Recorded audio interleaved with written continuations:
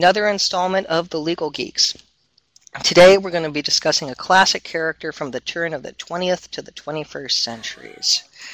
This character is known by many, inspires awe, from the fantastic writing to the great acting and in fantastic storytelling. And that character is Buffy the Vampire Slayer.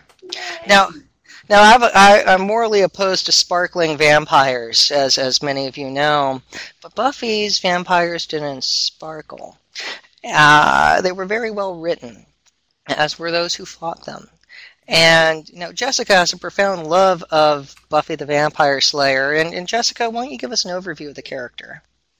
Well, the idea, of course, that was the character, the story, the movie, which actually isn't that horrible, the TV show, the comic books, everything was all inspired by the great mind of Joss Whedon, my personal buddy and fanfic. And he had come with the idea. He said, you know what? He was sick and tired of always going to movies where you see this cute little blonde thing running away from some monster and eventually being killed, eaten, slaughtered, what have you. He said, wouldn't it be awesome if one of these times that cute little blonde girl turned around and it turned out she was the scariest thing in the dark alley? And hence Buffy the Vampire Slayer was born. He did. He took, the cute little blonde cheerleader, ditzy blonde cheerleader with the ditziest, silliest name you can come up with, Buffy, and he turned her into the roughest, toughest, strongest leader, fighter that you could have, the Vampire Slayer. And it was phenomenal. I remember when the movie came out, I worked at the movie theater and had to sell tickets for it. So again, very, very fond memories of that in Mountain View, California. But why don't you tell us a little bit more about the creative history behind Buffy? Well, so the idea with Buffy the Vampire Slayer, and this is the difference between TV and movies, of course, is Joss tried to do this in the movie, but as a writer of a movie, you don't have a lot of control. When you're the writer in TV, you have all the control, basically. So when the movie didn't turn out, when they took basically the control of the movie away from him, because he was just a screenwriter, he then decided, okay, I'm going to go make a TV show and make this what I really want it to be. And the idea was that he's like, look, high school is hell. He said, what would happen if you actually made it physically hell? Instead of just having, the guys who are metaphorical jerks, let's turn them into actual animals and demons and vampires, And so it's just this inspired idea that you have this entire city, a fictional city, of course, where hell comes to life. I think you actually have a connection to this city, right? Yeah, I didn't grow up in a torturous land of Sunnydale. I grew up in the very wonderful town of Sunnyvale. And I went to Homestead High School, and at Homestead and in Sunnyvale, we did not have anything demonic taking place. Good. Nor at our arch rivals of Fremont High School was there anything weird taking place as well.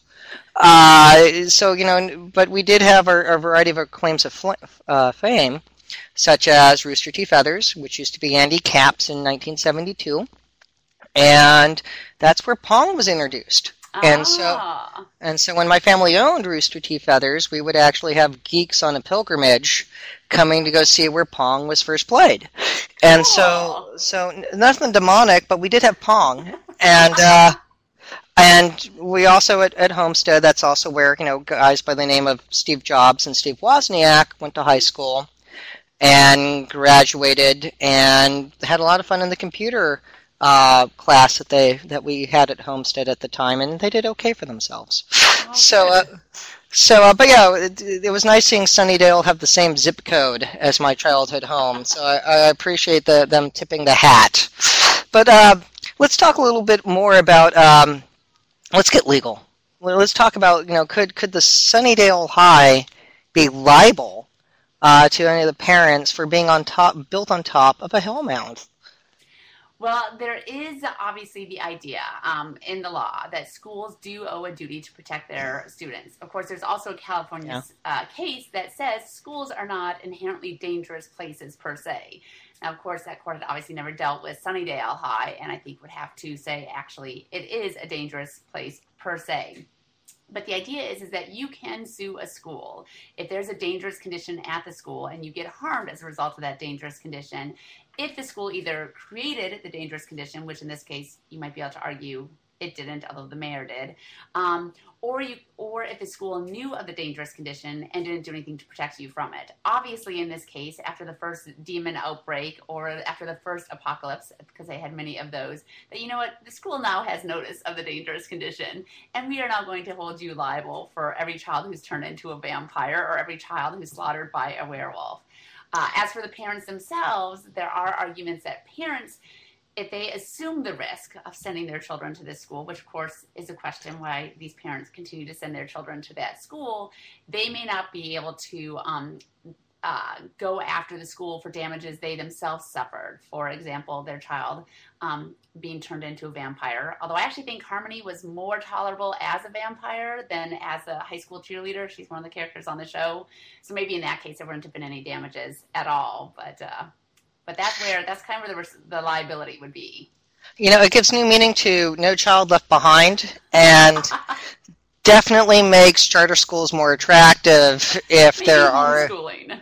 Yeah, it's something where you could have, a religious icon and holy water on hand,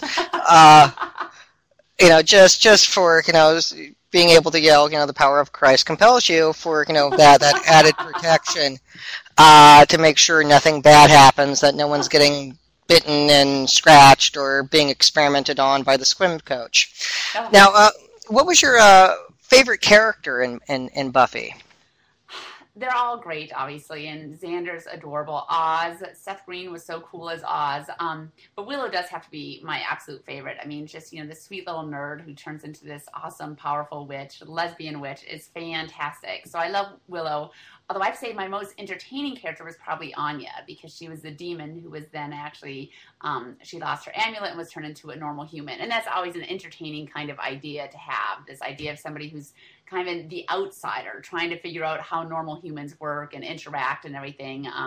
You see that in a lot of different stories, handled in different ways. But so Anya was always very entertaining because of that, because she just couldn't quite fit in to the regular world, and so often said very entertaining things and did entertaining things, and was afraid of rabbits. Yeah. So was President Jimmy Carter. So, Commander-in-Chief attacked by one. So definitely...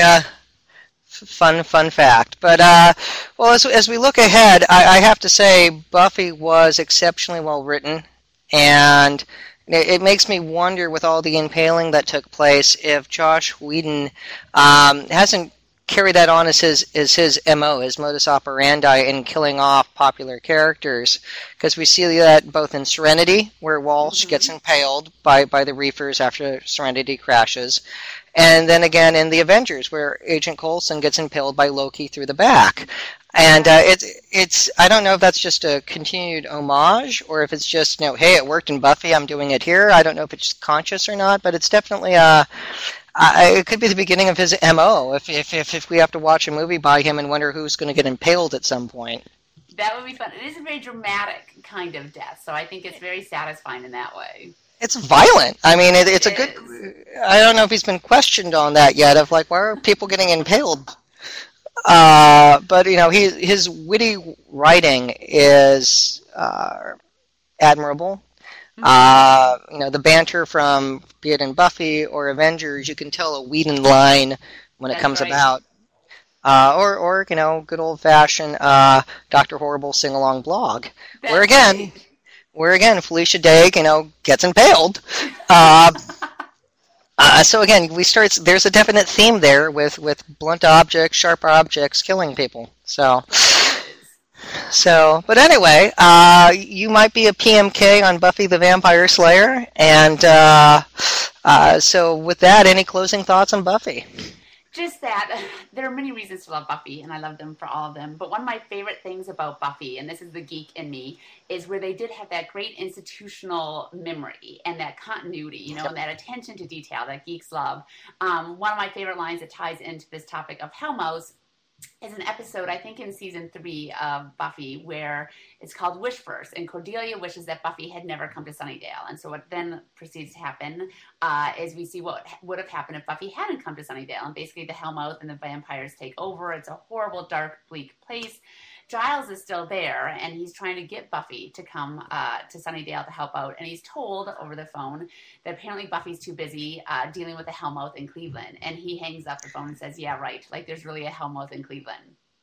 We then fast forward many moons to the end of the show. Sad day when Buffy finally ended. The entire city of Sunnydale is basically a crater at this point because they had to destroy the first big bad, and they're all staring down into the crater, and they say, well, what are we going to do now? And Giles says, I think there's a Hellmouth in Cleveland. And it's that sort of little moment that only the fans of the show for the entire, however many years, 8 years I think it was, 7 years, would have, it's that sort of moment that only we would enjoy, and that's the sort of thing that just makes me get chills, and I just love the show for that sort of reason. Exactly, or if they work in a musical number. So definitely. The musicals were also awesome. Very, very good.